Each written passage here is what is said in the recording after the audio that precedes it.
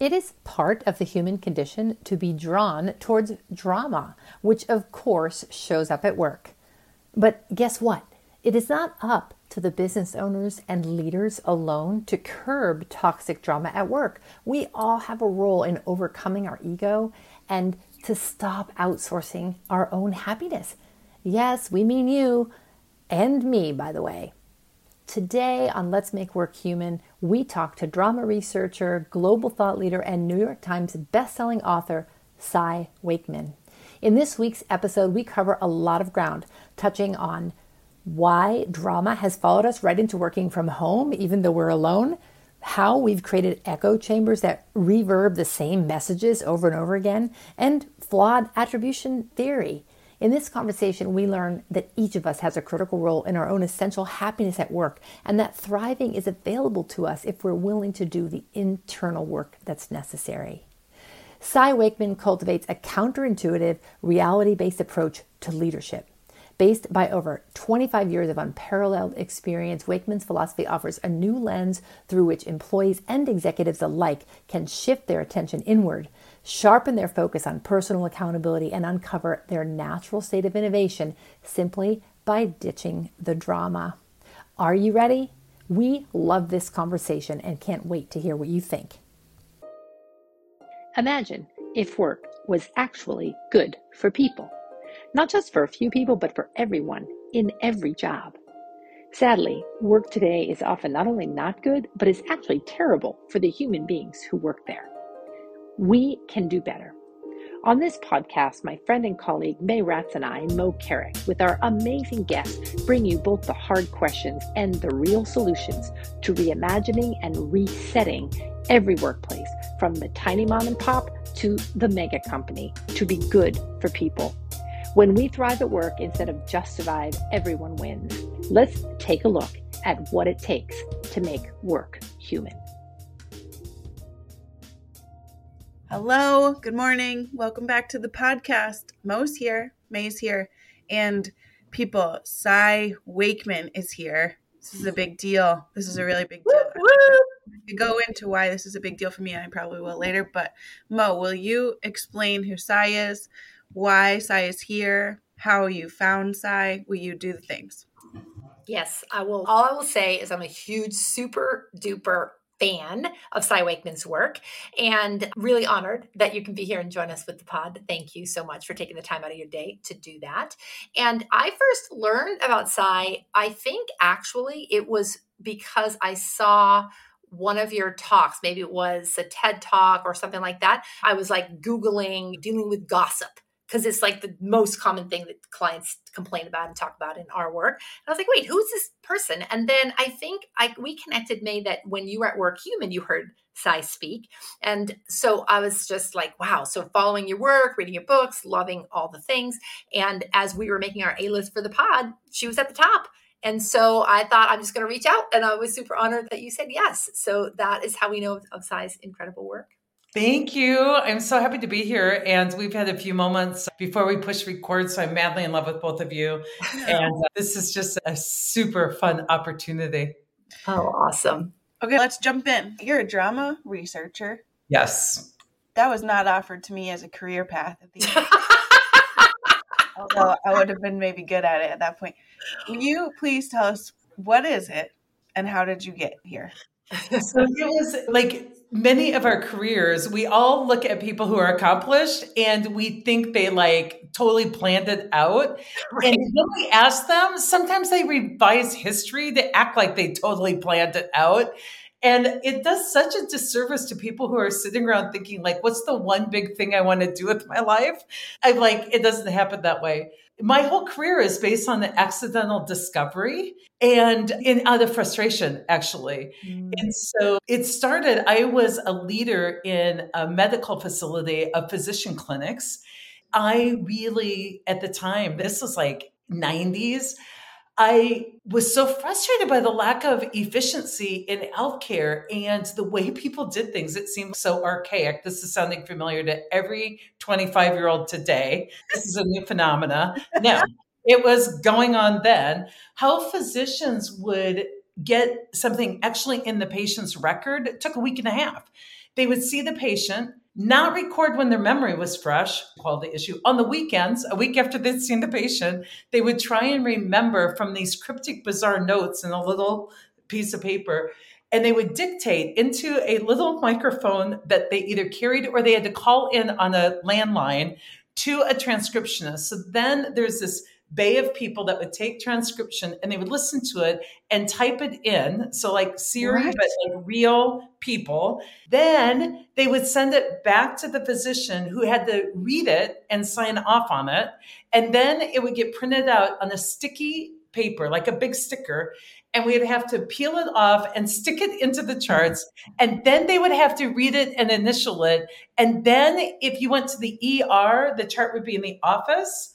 But at the emergency room, nobody would know that you were just seen for anything. And 100,000 things about that drove me crazy. Yeah. Did you just make that up? That was wild. That's how it happened. That is, so all these folks coming into the workforce today are like, I just hate that they haven't upgraded their windows. I'm like, oh my God, you think that's frustrating? From the old people, the ancient ones, what's frustrating? Like us. So I don't know anything about anything, but I'm at this conference and this company said, you can buy this electronic medical record and physicians just while they're seeing the patient type right in, who can't keyboard, type right into the record while they're listening to the patients and it's done. It saves you. And transcriptionists charged us by the minute. We have to pay like $1 a minute or like 50 cents a minute for this. It was crazy. So without even thinking about change management or business readiness, I'm like, slam dunk. We're saving money. We're implementing this thing. I'm buying it. We're implementing it like over Christmas. Like, this is what we're doing. So I buy it and I come back to the docs and I'm like, Epic? Was it Epic? It was way before that. It was called Dairyland. Oh, I remember Dairyland. I do. Okay. Who names an electronic medical record system Dairyland? This is before we had branding people. Why? This is wild. This is only in the 90s, people. So I say for the holidays, I go, you guys, I got you the best gift ever. You're all going to love it. And I actually think they're all going to love this. And they were like, oh my gosh, this is the most horrible thing you could ever do to us. We will lose productivity. It will take us longer. We won't be able to see as many patients in the clinic. They'll all show up at the emergency room. And basically people are going to die if you make us do this. I'm like, and also and our doctors won't use it. And our doctors, that was already the reason why they wouldn't use it. Right. So I'm like, you guys, this is ridiculous. That's not even true. This will save you time. And so people would corrupt my data. Like it wouldn't save them time because, they wouldn't learn to keyboard. And so they wanted to make it about the system being slower instead of them not keyboarding. So I learned so much about corrupting data with resistance. We all think change takes 18 months. It does when you let people corrupt data with resistance and lack of acceptance. So many things were born for me in coming from being a counselor to a manager, because I'm like, people don't know how their mind works. They don't know how reality works. Like people are using horrible mental processes. I also was in my master's program and I needed a thesis project. So I thought, you know what? I cheated all the time, not scholastically, but I would use my work projects for my master's so I didn't have to do double work. And I thought, you know what? I'm just going to do a slam dunk HR productivity study. I know how much time the physicians spent in transcription because they paid by the minute. I have that baseline. I'll put an observer in their room and I will just have them time stamp how much time the physician spends with the patient and how much time the physician spends with the keyboard. Then I will measure the keyboard against the transcription. I will write a paper over the weekend and I will graduate. It was my last project. So I didn't want my data corrupted. So I tested for 3 physicians who could actually keyboard and didn't hate it so that I would at least get some clean data. So the day came for 1 week. I blocked off the weekend. For 1 week, I had people I was going to have in their rooms collecting 2 columns worth of data. Time with patients, time on the keyboard, because physicians weren't fancy enough to actually type while talking to others yet. This is the old So to do research, you have to get it through the research board and you have to get it through your preceptor and you have to get it approved and you cannot change it or you will delay your own graduation. Who would do that? The people observing call me within an hour of being in the room and they're like, Cy, we need a 3rd column. I'm like, no, nope, you have 2 columns, you have clear instructions, I'm writing paper on the weekend. We don't care about discovery. We don't care about innovation. We don't care about my future career as a drama researcher, which wasn't even invented yet.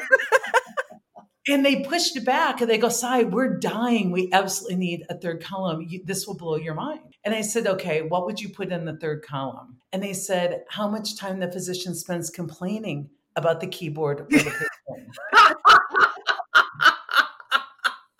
And I'm like, dang it. As a social science researcher, I'm like, we have to get that information. 2.5 hours a day. I'm like, it was actually like 2 hours and 26 minutes. I'm like, okay. So I wrote the paper and I changed that. I added that as like post notes. And my preceptors were fascinated by this. And they said, but do you think this is generalizable? I go, no, I think physicians are big whiners. Who else would spend, and the 2.5 hours isn't just whining. We'll get into that. But basic like venting, gossiping, scorekeeping, resisting, like lack of buy-in, change resistance, like workarounds probably. Yeah, all these workarounds, cheating, like all these things, like half-hearted attempts. We didn't measure all of that. So I went and measured nurses and then food service workers and then bankers. And I got obsessed with it. And what I found out is it's 2.5 hours a day. It's a human condition issue, not a functional area, not an industry. Wow. It transcends all of this, which as a social science researcher, I am like, this is amazing because I also got pushback. What's the ROI of that training? And I used to say, what's the ROI of your mother? Are we having to do that? But all the finance people would be like, what's the ROI of training? I'm like, oh, for heaven's sakes. And then it dawned on me, if I could quantify the cost of drama, I could quantify with time equals salary and benefits, the cost of not training, the cost of untrained, and the benefit of trained. And it just gave birth to this whole thing that really set me off on a career path that fit in because my background as a therapist is I'm like, if that's 2.5 hours of drama, which I defined as emotional waste, I can go on to look at that. That's 816 hours per person. And these are good performers. These are people that we rate meets or exceeds expectations.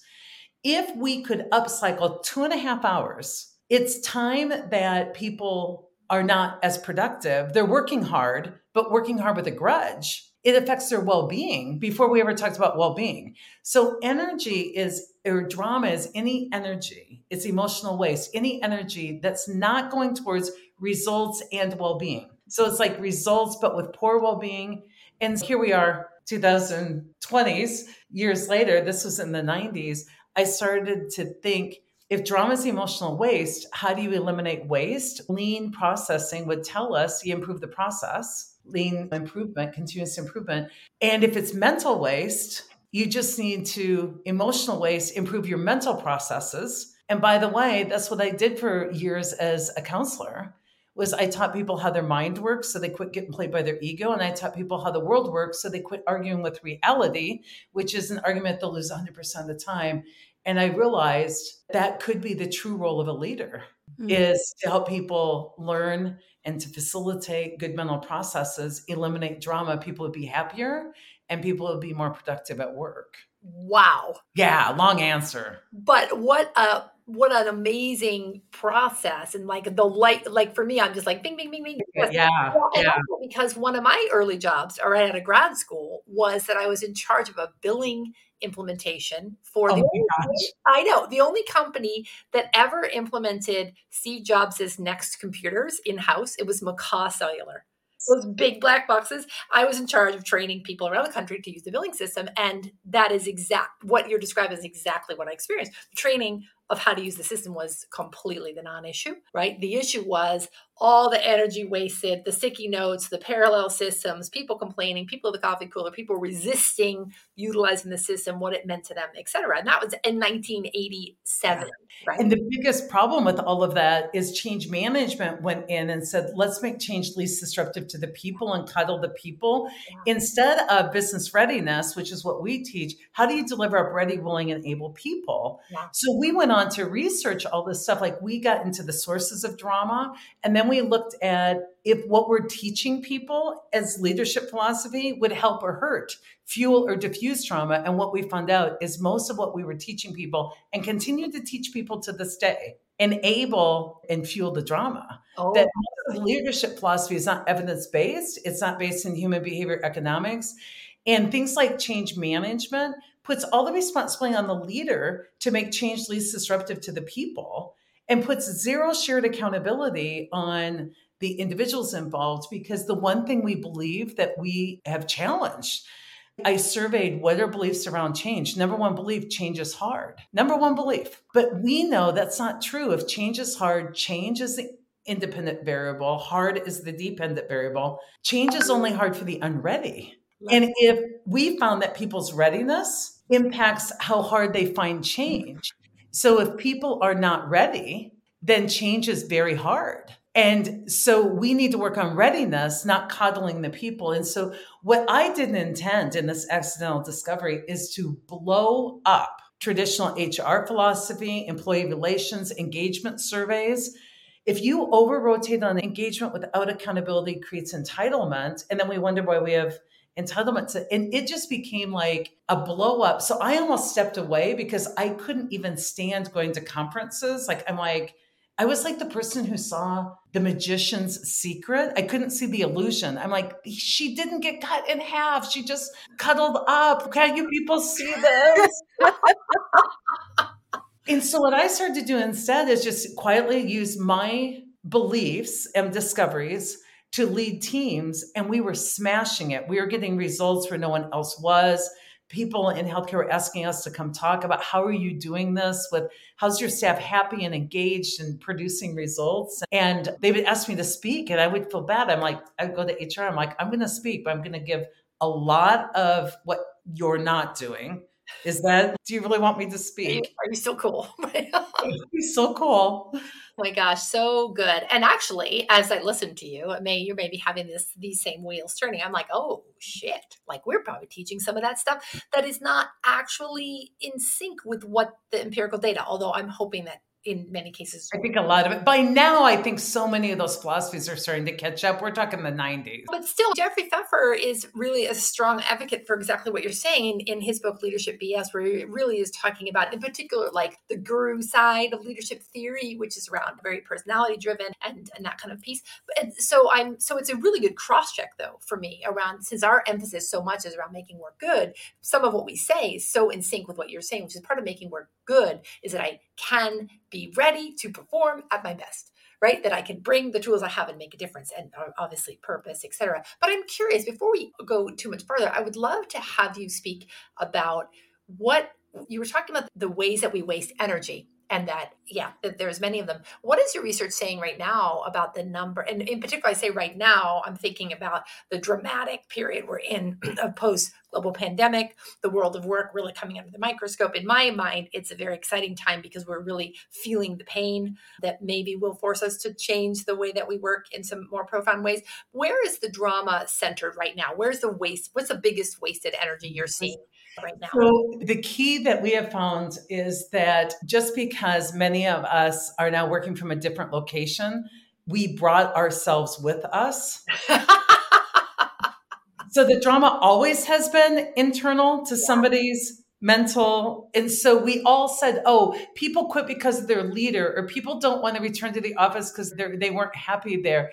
Now, I love the flexibility we have found. I love the humanness we have found, that people actually have lives and pets and kids. And it's ridiculous that up until 10 years ago, some women were required to wear pantyhose at work.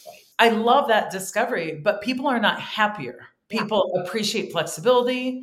But what is happening is drama has stayed the same. It is a human condition. Everywhere you go, there you are, unless you're evolving. And we can't develop drama out of you because that's intellectual.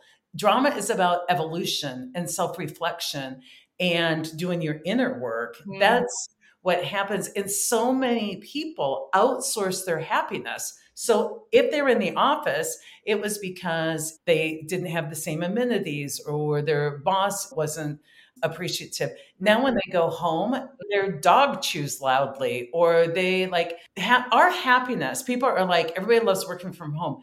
No, people find it less challenging because they have like this lower tolerance for any inconvenience. Mm-hmm. But that's not a positive thing. Now, if you're going to work from home, and we all work from home, and we have decentralized settings, that's fine. But you have to stay rightly challenged. We work from home, but we all go out and present to 10,000 people at a time.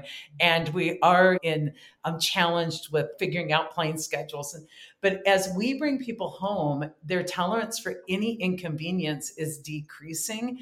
So if you've outsourced your happiness and your tolerance for inconvenience is decreasing, you're going to get less happy because the world's less perfect and no one can take responsibility for your happiness. Mm-hmm. And that's what people don't realize what is happening. Knowledge transfer is going down. Echo chambers are increasing because we have limited the data points we get that challenge our thinking or our being. Or if you're at home and you don't have to go out in the world and you get to control your inputs of your news channel and your echo chamber on social media, you are not evolving. You are dissolving. And that's my biggest soapbox right now. Wow, that's so powerful.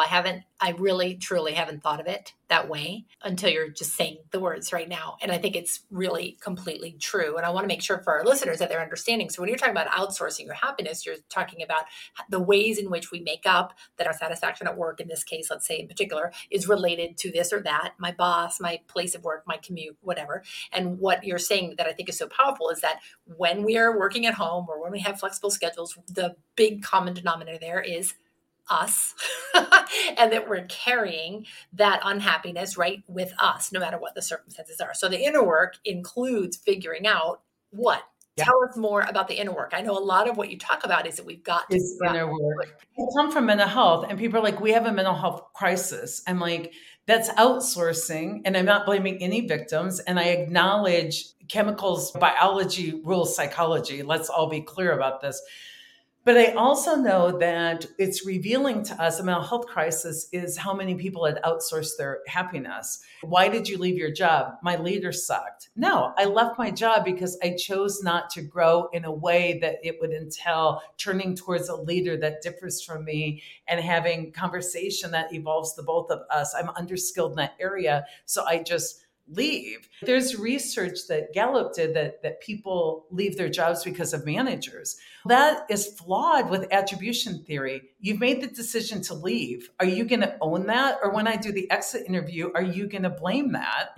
And when I followed people who left their job because they're leaders, the weird thing was they left 4 more jobs because of their leaders. What are the odds that they get 5 bad leaders in a row? So when I outsource, that means that I've limited options. Something happens that we have a part of our organization that strategically moves to a different location. I only have one option. I don't agree with it. That sucks. I'm mad. And when we limit our interaction with others, we get in an echo chamber of people that collude with us and say, you're right. You have a right to be mad. And what we teach leaders to do and everyone to do for each other is to validate people's experience. That seems scary from what you're telling me, but not validate the sense they're making of their experience. Don't be part of the echo chamber. Ask them to think of 10 different outcomes on how this could play out and what their part in that is. So that outsourcing your happiness isn't when something happens, you have one option. The pandemic has been very disruptive for many people, but most people believe the one option is post-traumatic stress. But what we know in the research is that when people actually have super personal trauma, more people emerge grown with post-traumatic growth than post-traumatic stress, grown by the better. Why? One, they have important people in their lives that hold space for the experience, no toxic positivity, no gaslighting. Yeah. But at the appropriate time, they help hope make a comeback. And they say, I'm not going to validate the sense you're making that your life is over. Let's imagine multiple positive possibilities and let's move your energy away from why we can't to like how we could. The original question, like these sources of drama and the outsourcing, How drama shows up is ego, venting, complaining, tattling, scorekeeping, grudge holding, working for the History Channel, brown bagging, anything that would ruin your relationship, basically, is what we do in all of our relationships. We're like, what's the quickest way to ruin a relationship? I'm going to do all of that daily. That's lack of accountability. If I'm the victim here, you are insulting me by suggesting I was somehow co-creating this, when in science we know that everything you're part of, you have an effect in. Like observer effect, even like putting a light protons on a screen when you're watching changes. And to deny that part of reality is profound. And then there's a lot of people who forget that buy-in is a verb.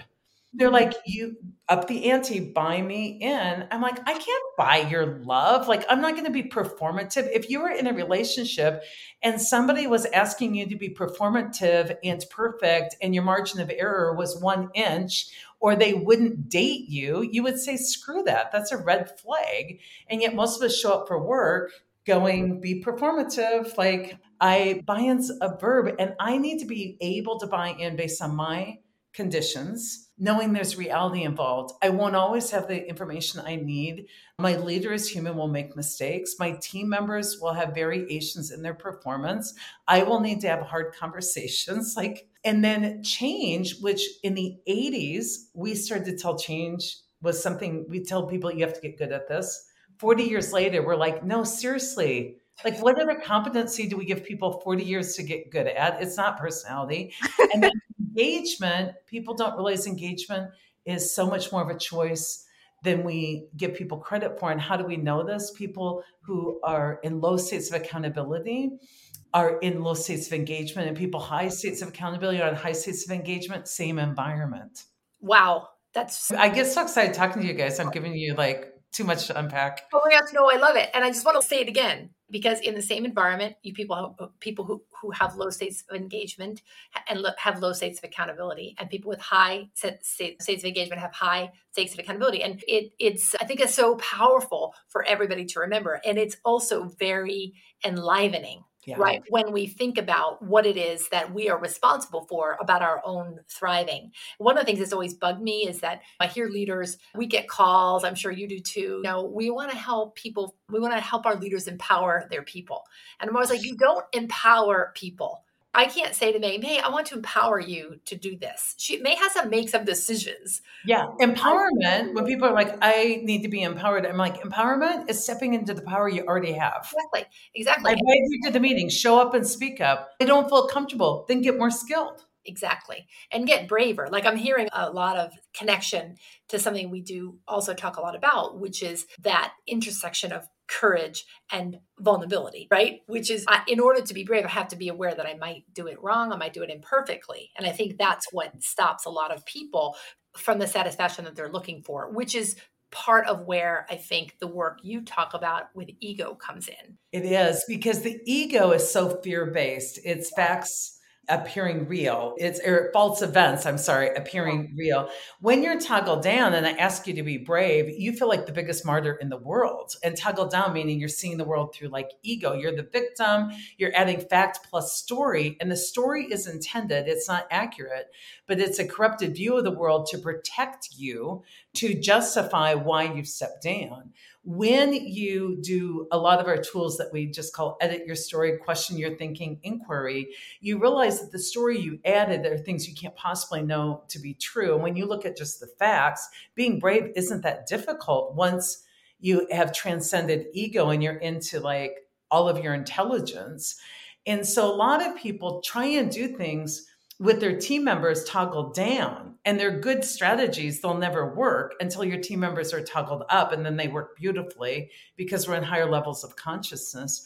But so many people have absolved themselves from maintaining higher levels of consciousness. So a lot of people in diversity efforts will be like, this is just who I am. I'm bringing my whole self to work. And they feel like I'm anti-diversity because I'm like, do not do that. I do not want you bringing your whole self to work. I want you bringing your most evolved self to work. Now, that includes all the intersections that make you. I want all that diversity. We need more of it. My customers are, I don't have a single customer who's a 58-year-old white girl from Iowa. I've never had a customer who's been like me. Like, I need you. But this, I'm going to bring my whole self to work, bring your most evolved self to work, and bring your most evolved self home, and bring your most evolved self out tonight. Yeah, that's so powerful. That's like it almost makes me not even have a response. It's so powerful because of the level of ownership that requires. What is it that I'm doing for myself that is my most evolved self, is my highest and best self? For us, this conversation with Cy Wakeman has been truth bomb after truth bomb, right? If you're listening and finding yourself thinking about how you show up as a leader or a business owner, it just might be time to get some support for ways that you can cut the drama and claim your impact. Our Leading People program is an 8-week transformative journey to activating the talents of your people without having to be a hero.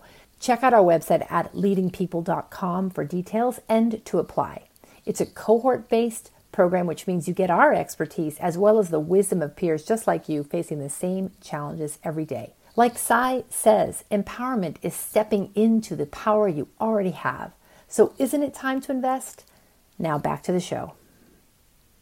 And it's not mastery. Like, a lot of people are like, extreme ownership. I know what to do. I have the answers. I'm the smartest person in the room and everyone should listen to me. And I will, it's all heroics, which is tantrum. And it's just mastery without the mystery. And so a lot of times people think accountability or extreme ownership are just ways for us to recreate hierarchy. But most evolved self is also, I'm really good with the mystery and I'm confident I have something to add, but I don't have all of the answer. It's a whole different way of moving through the world. So when people bring, for example, you talked about being in the DEI space, when people just are saying or are actually feeling like I just need to bring my whole self to work, what are some of the bad things that happen? What are some of the consequences of that versus my evolved self? They get confused between unhelpful mental processes and personality. So a lot of people, I'll give you just a really simple, I was coaching someone and from her background ethnically, she said, in my culture, we just don't speak up in a room. That's just, I'm bringing my culture. I'm bringing my whole self. We don't speak up in a room when there's someone senior to us in the room, even if we need to represent the company. And that's who I am. And that's what we'll have to work with. And quite honestly, I'm like, with all the love in my heart, you're a senior vice president with $1 billion budget. I think we need to adhere to a super culture here, which is good, solid business behavior called, let's use the tool to identify risks and look at the probability and impact and strategize for whether we accept, mitigate, or transfer those risks. Like, I'm not asking you to forego like who you are and who you grew up as, but there are many times where the position is, that's like not who I am. Like, I don't talk directly to people. I'm not a vulnerable person. I talk behind their backs and I character assassinate them with very little information. That's just who I am. And I'm like, no, that may be who you are, but that's not a fit for us. Can you transcend that? And if not, then that's a performance issue for me. And I know I sound like a lot of listeners are like, I would never work for that woman. And to know me, I swear to you, is to love me. I do call out when you are in double binds in your own head that the ego's playing you. Yeah. And also that you're less powerful, that you end up being less powerful than you could be, like for this person that you were talking about. And I was thinking as you were talking about being a leader, being a people leader. Let's say I have an employee and I'll pretend that it's May. May's of mixed race background, Chinese and white.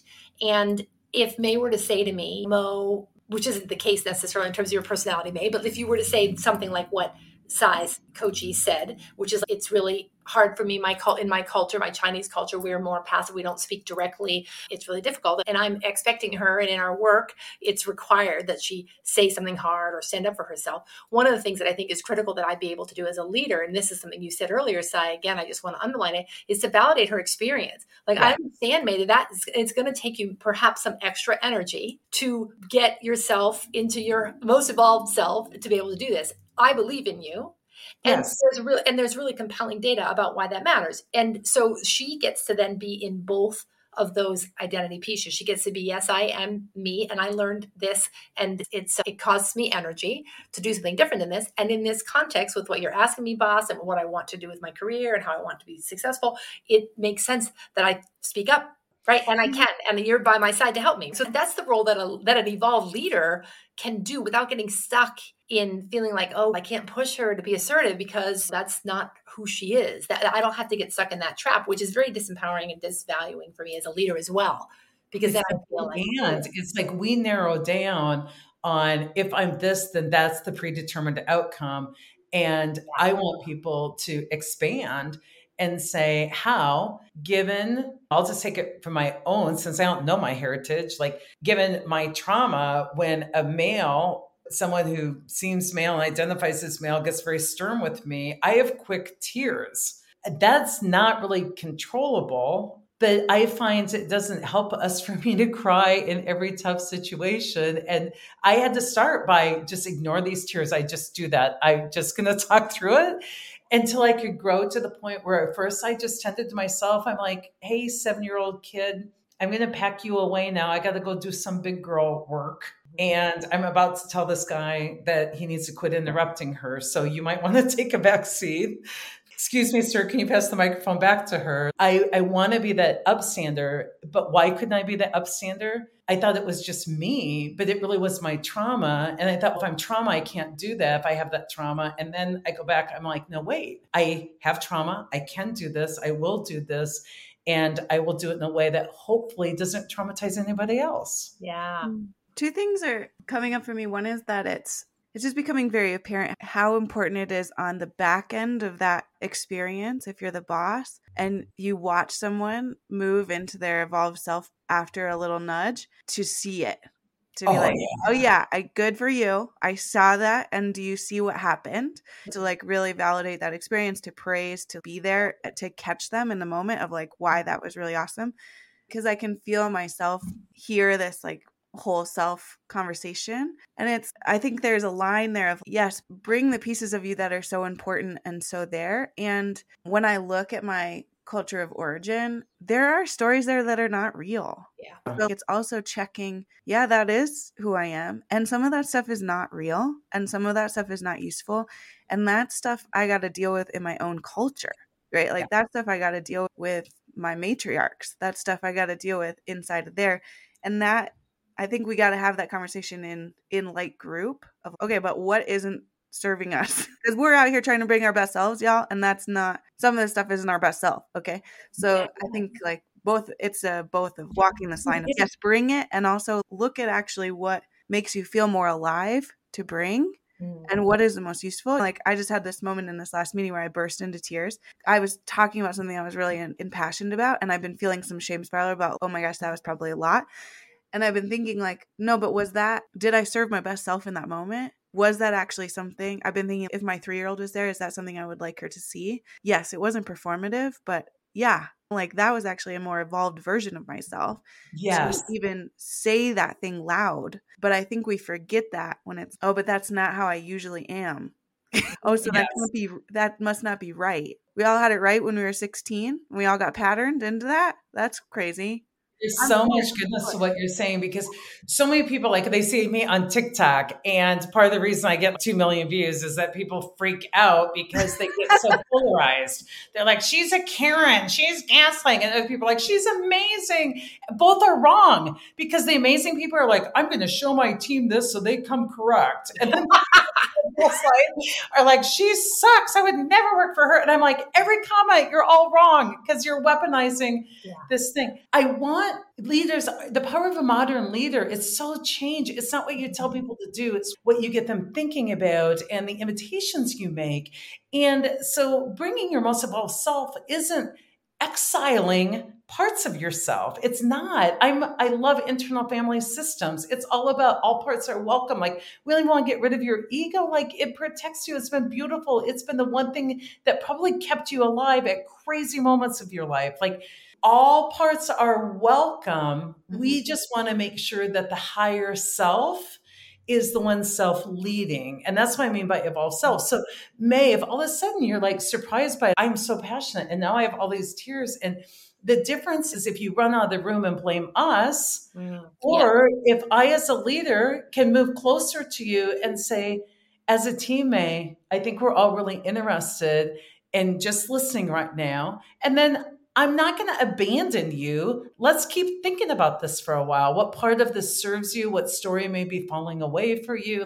But we are actually going home to work. We're losing the very few skills we had about dealing with complexity and being present to people in messiness. And we're doing so much mass abandoning. You don't agree with me, you're dead to me. Cancel culture isn't my issue. It is organized abandonment of humans. And our biggest fear as humans is abandonment. Absolutely. And so my worry about that, like if you were crying in my meeting, that is, as you said, bringing your most evolved self, because one, you got vulnerable enough to like not stop it and apologize and wipe away the tears and exile that portion. But you also said, I'm not going to let this part of me filter my view of the world. Mm-hmm. Like I have a 7-year-old that said a lot of men that are older are mean and you should like, they're just going to make you cry. That's not a useful belief to carry into the world, or that all men are chauvinist pigs. I'm like, what if my belief was that many people have been conditioned based on someone else's understanding of their gender, and can we have love for all? And so we preach 2 things a leader needs to do: love people up, love them up. See it. I saw you really make a brave explanation and you gave word to your tears. And I love that. Thank you. See it, appreciate it. That's loving people up. And then you have the platform to call people up. May, do you want to talk about that more with me or somebody else? I'm not your savior. Or is that something you're introverted, you prefer more to journal on? But that's certainly something I'm interested when you're ready of you sharing more about what you're discovering about yourself. We have lost the ability as leaders and individuals to help integrate learning, to mine and reflect on our experiences for reframes. Right now, we're in echo chambers. Something happens at work. I call the 2 friends who agree with me that my boss is an asshole. Mm-hmm.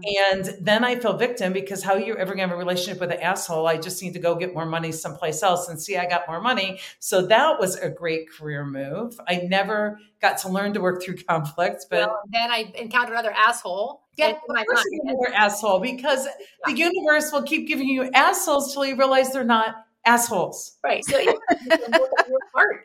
And what I'm struck with what you're both saying is so interesting to me is that the resolution, the learning, like the stuff that we, I think, all teach and preach is so micro. The specific moments. Like I was thinking, as you were telling your story, I was thinking about something I saw happen with a guy in a meeting recently. It's a white middle-aged male who was asked a hard question by a group of colleagues. And I could see him, I was on Zoom, and I could see him begin to respond in what I imagined he was enculturated for, which was that the question was asked, literally no time lapsed, and he began to give an answer, a solution of like, he was also, somebody else was trying to talk to, so he talked over that person and he started giving his solution, and then he stopped. And he said, before I answer, I just want to share that actually, I don't know. Oh, it was like literally it took that long. It took even longer for me to explain it than it did for him to do it. And when he said that, he said, I don't know the answer.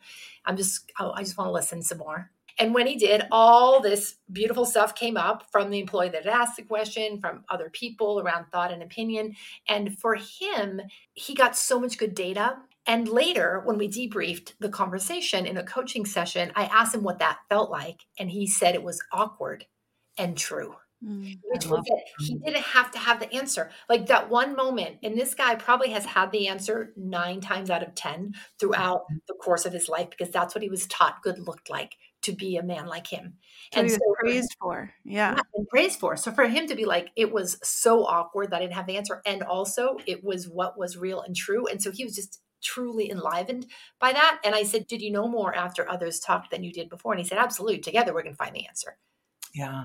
And that's what true resilience is in our new research, is that the genius is in the collective. Mm. And we have been taught that the genius is in us being the smartest person in the room. So ego is, I believe I have the best data point. To add to this, confidence is, I believe I have a good data point. I'd like to put it into the crowdsource happening here. And I'm really confident. I anchor my confidence in that together, the collective of the genius. All that is helping people re-anchor confidence.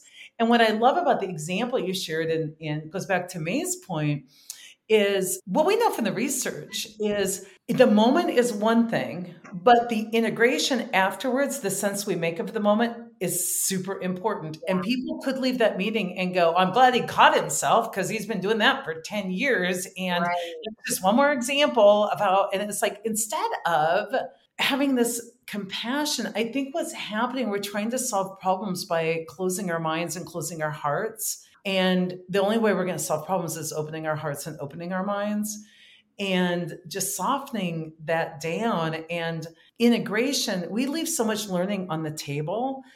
We know that only like 10% of learning happens in classrooms. I think another 20% is like coaching. We've said forever 70% is like on the job, but we've left 70% on the table. Like when I am with somebody and we solve a problem and they go plug and play, I like to claim time with them afterwards and say, what did you learn about you today? Not what should this other department do? Yes. What did you learn about you today? And given that new knowledge, how would you like to commit to moving through the world more skillfully? And how could I help you with that? What was most helpful and what was least helpful that I or others did today? That's the new, if you're going to be a leader, and I think leadership is dead personally. I just I'm sick that I'm even in, as a 58-year-old feminist, I'm really sick that I'm even out there and I even ever get called like leadership development. I'm like, someone gag me. We're all leaders. We all have responsibility to show up evolved. Like let's get out of, somebody has more responsibility in this case than somebody else. We don't. That's all places victims hide out. But I do think that evolution is all about self-reflection, and all of us working your own program of self-reflection. And we've got new competencies to get good at. We've got to get good at impermanence. And that is welcoming the new and letting go of the old. And philosophy and religions and civilizations have been telling us this for thousands of years. Attachment's the source of all suffering. Like it's the truest thing we know. And yet we don't insist that we work a program to get good at impermanence. Transcending polarized thinking. Do not solve your cognitive dissonance with doubling down on one-dimensional Binary, polarized view. Know how your mind works. Know when you're in cognitive dissonance, the temptation, and instead work to expand and say, what are 20 reasons this could be happening that are alternative to what my mind is telling me? So stop believing your own thinking and learn that you're the observer, whether it's through meditation or there's these programs we need to be working. But long ago, the ego was successful in getting personal separated out from professional. And then professional development came where I, as leader, would go to learn techniques to manipulate my people. And it's none of that. A leader can't lead someone where they don't know how to go. I can't sit in a meeting with May's tears unless I've been able to sit with my own tears. I cannot lead her anywhere that I haven't been. And I don't mean we have to be specific. I'm not mixed race. I'm not, that I know of, Chinese and white. I haven't had that matriarchal influence in my culture that sometimes isn't helpful. I don't have to know her pain, but I have to have sat with my own pain and grief when I discovered what I believed to be true my whole life maybe wasn't. And that's scary. I thought I knew how to do this and I don't. Can somebody be with me for a moment? Yeah. This guy, oh, I love him. Can somebody be with him for a moment while he saw himself do that and then wound it back and then had to sit through? How many of you have had to sit through, I just realized something about myself I don't love, and now I'm going to sit through the rest of the Zoom meeting? I try to notice. Well, but you're giving me many strong ideas. One is that we talk a lot about repair. And what the thing that's coming up for me is that what you're talking about as integration is also a type of repair, right? Like And it's a new how leadership I- competency. The Yes. ability to make amends, turn towards one another, repair, like show insight. I am sorry. I see how this affected you. Stop saying it wasn't my intent. Show insight and then ask what I can do to make this up to you. Like basic human skills are going to be this decade's like we want to solve, we want to fix the world. We want to go out and impact the world, but we can't because we haven't allowed the world to impact us. So we are so underskilled in walking out into the world skillfully.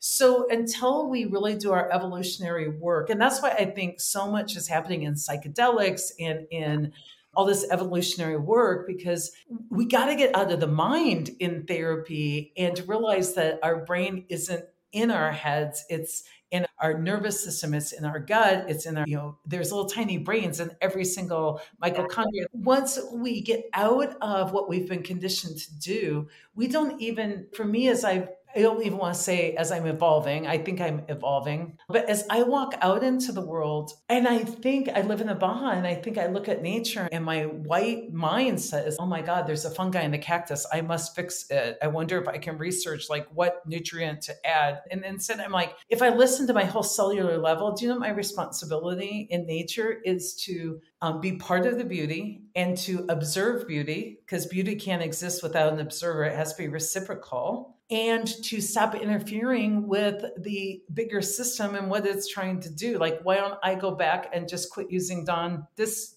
detergent that is affecting our cactus? Because we know that, like when it gets into our wells, I could do that. But I was into my intellectual minds, like how much money can I give to save the cactus organization? Why? Because I think they're pretty. And so it just unwinds all this responsibility and burden.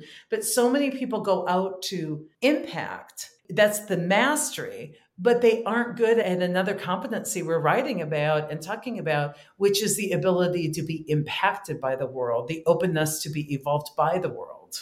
Totally. And so related to that, I think we're going to rename the Leading People program, which is one of our signature programs, Leadership is Dead. We're going to pick up on Cy Wakeman. We're going to change the name of the program. Leading Others is Dead. What's leadership doing about this? I'm like, they are 2 humans. You are 47. I don't know. Right. So their track record is they can't fix your reality.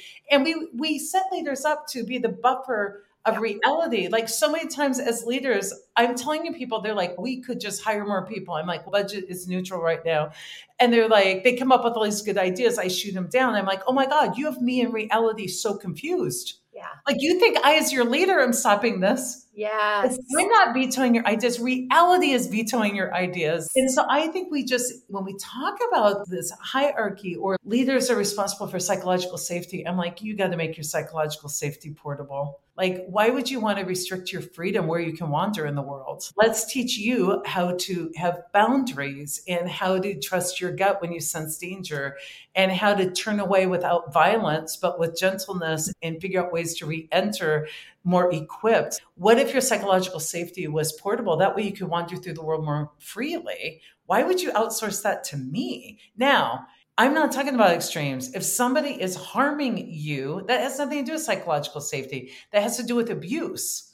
And there's also no guarantee though, Cy, right? That's why I admire and appreciate the work of Amy Edmondson and others in psychological safety, but I disagree with the word because I don't think we ever can guarantee safety. This is something we talk about. So we cannot guarantee safety. It doesn't mean that something it's not going to be hard. Are you familiar with the word? If we guarantee safety and we buffer you from reality, we stunt your evolution. Yes, totally. We stunt your evolution because I am all for, I don't like when pain comes into my life, but talk about the fast track. I can do 20 years of therapy mentally in 1 year if I have a death or like pain is inevitable, but the suffering part's optional. And that's the part we can deal with. Beautiful. And also as leaders, when we are doing some of the work you're talking about. We don't have to sacrifice ourselves on the altar of the things, the mythology that we've built up around what a good leader looks like. Because in those old models, we become heroic. We become the one we had a client recently share this term with us, which May and I both, I think, use a lot now, which is he said to things this way, as a middle manager. He said, I sometimes feel like my job is to be the shit umbrella, which is that I protect my people from the shit by holding the umbrella over their heads. And we were like, actually, that is not what happens if you are a filter and a translator and a meaning maker instead of that, which is a completely different mindset. Oh my gosh. So much of leadership, when I first heard it coming from a therapy background, is codependent, dysfunctional, never has been working. Yeah, and there's like this, the idea of mass abandonment is really interesting to me because it also includes yourself. Mm-hmm. Do not abandon yourself in the situation of the chance to be better.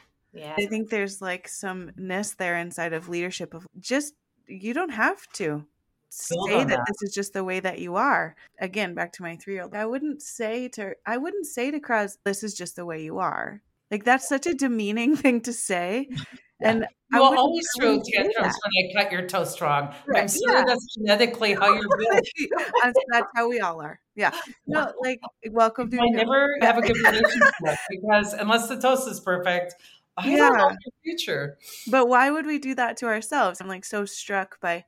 This is actually one of the more interesting conversations around leadership and DEI, like being interchangeable, that I've bared witness to in a while, is that I think sometimes people like to think that DEI is just like part of leadership. It's just like an arm, right? And Mo and I have been wrestling with this because there's lots of conversations where people are like, okay, cool. Can you come in and do a DEI like session with us for $400 or whatever? And it's no, there's so many other things that have to do there.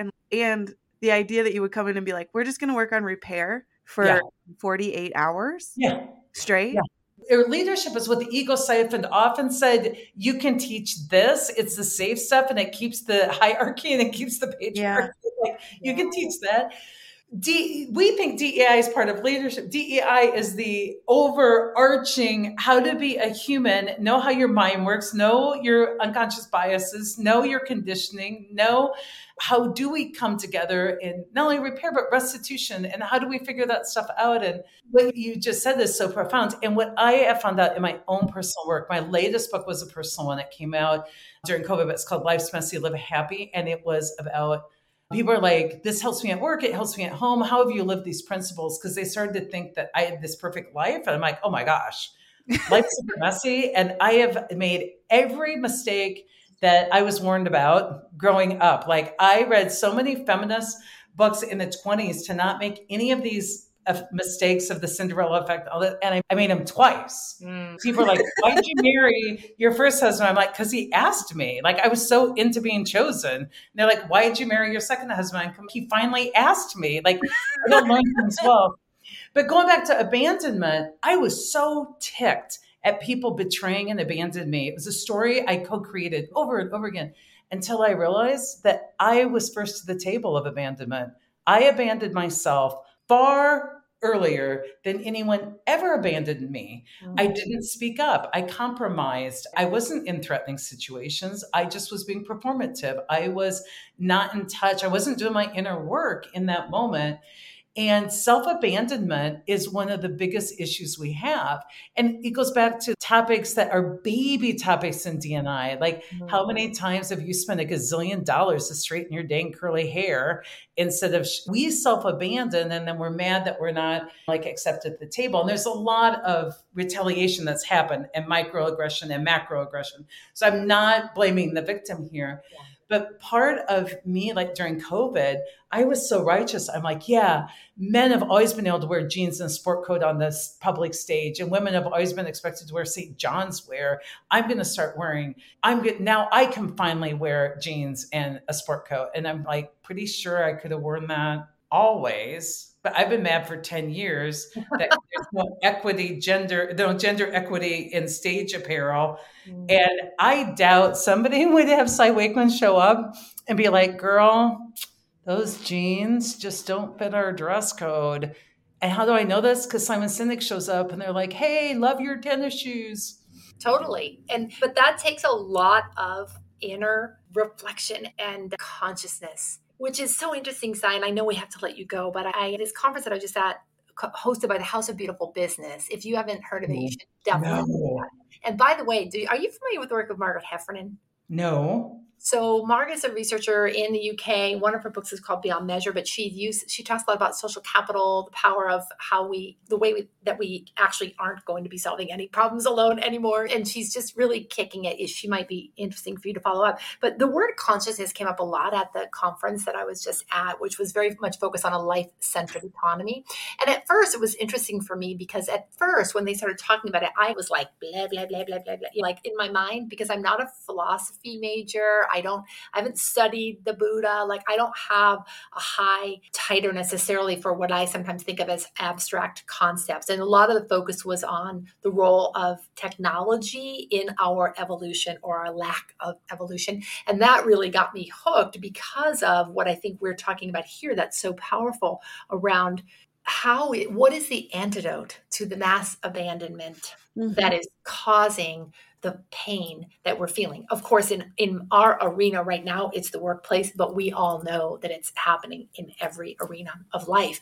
And for me, the antidote is the things that we've been talking about. And so I just want to thank you both because it's very enlivening for me, very enlivening for me. In fact, it's so enlivening that I would say at this stage and age, it is what keeps me going every day. This is what we must believe. We must talk together like we are about the antidotes that are possible and within reach for mere mortals. Yes.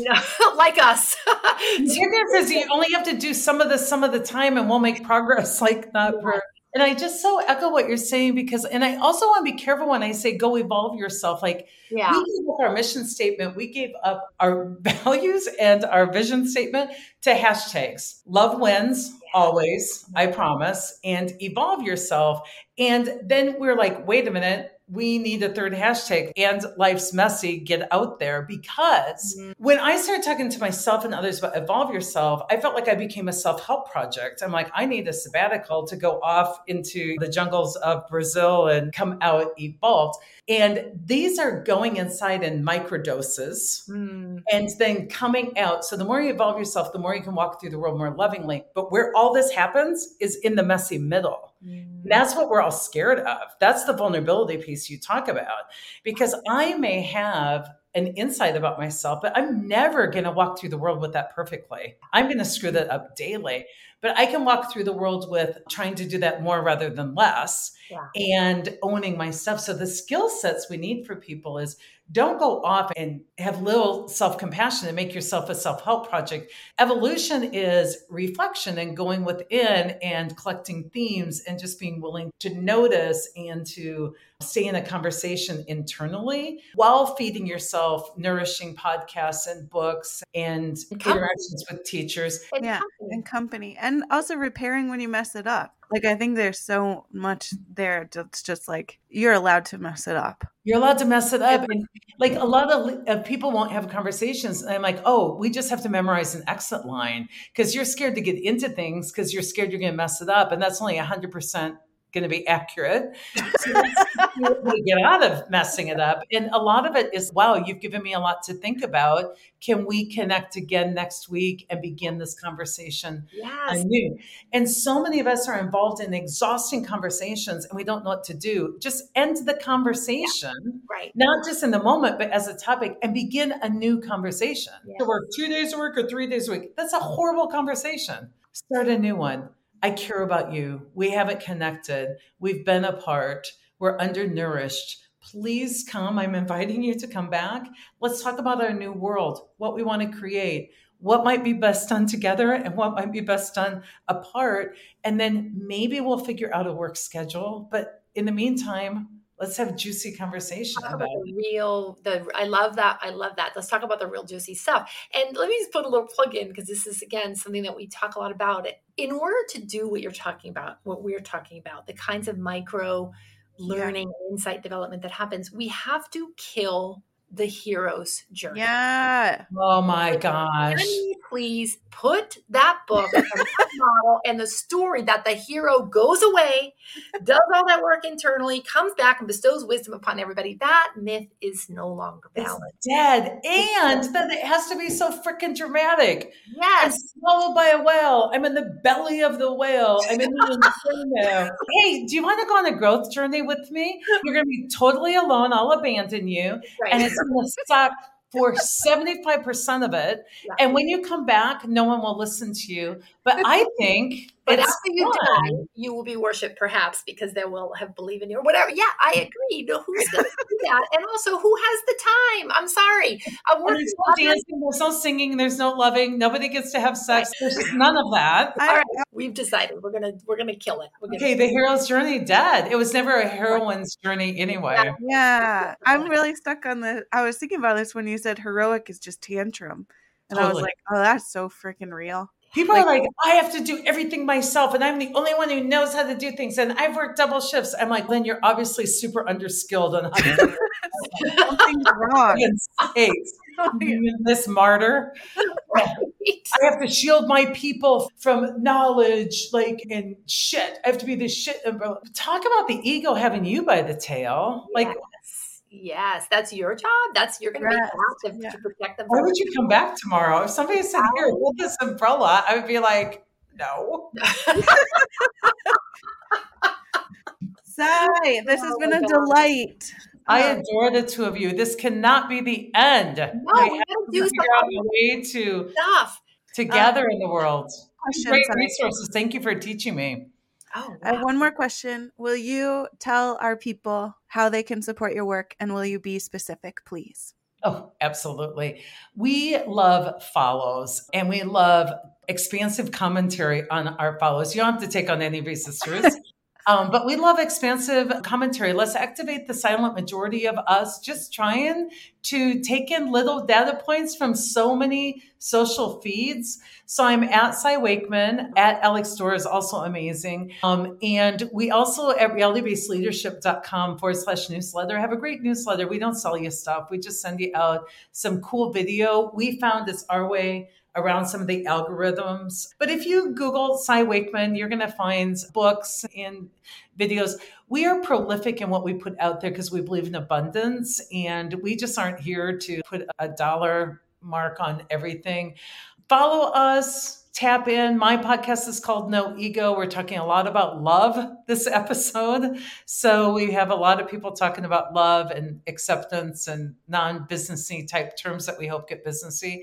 And just review and share. You all know the drill. Let's amplify the voices that are inviting us to gather and reflect. And let's not amplify the voices that have already charged people with criminal offenses for doing the best they can in the world. Like that, no one heals from hearing they're a jerk. No one heals. No one. So as we're healing, let's not bring harm to others. They know not what they do. Oh, so good. So good. Cy Wakeman and May, what a wonderful conversation for this Thursday morning. Can't even express my gratitude enough. Thank you. And we got more to do, Cy. Awesome. I love your work. So grateful you had me on. And May, it was a blast to get to know you, Mo. It was fantastic. And I love the multi-generational parenting thing. So May, you're still in the stage where you want to be a good parent. And when you get to our age, you're just glad they all survived and they aren't full human beings. Hallelujah. That is, the true words have never been said. They all survived so far by the grace of God. God, go all of us. Bye, you all. Bye. Bye.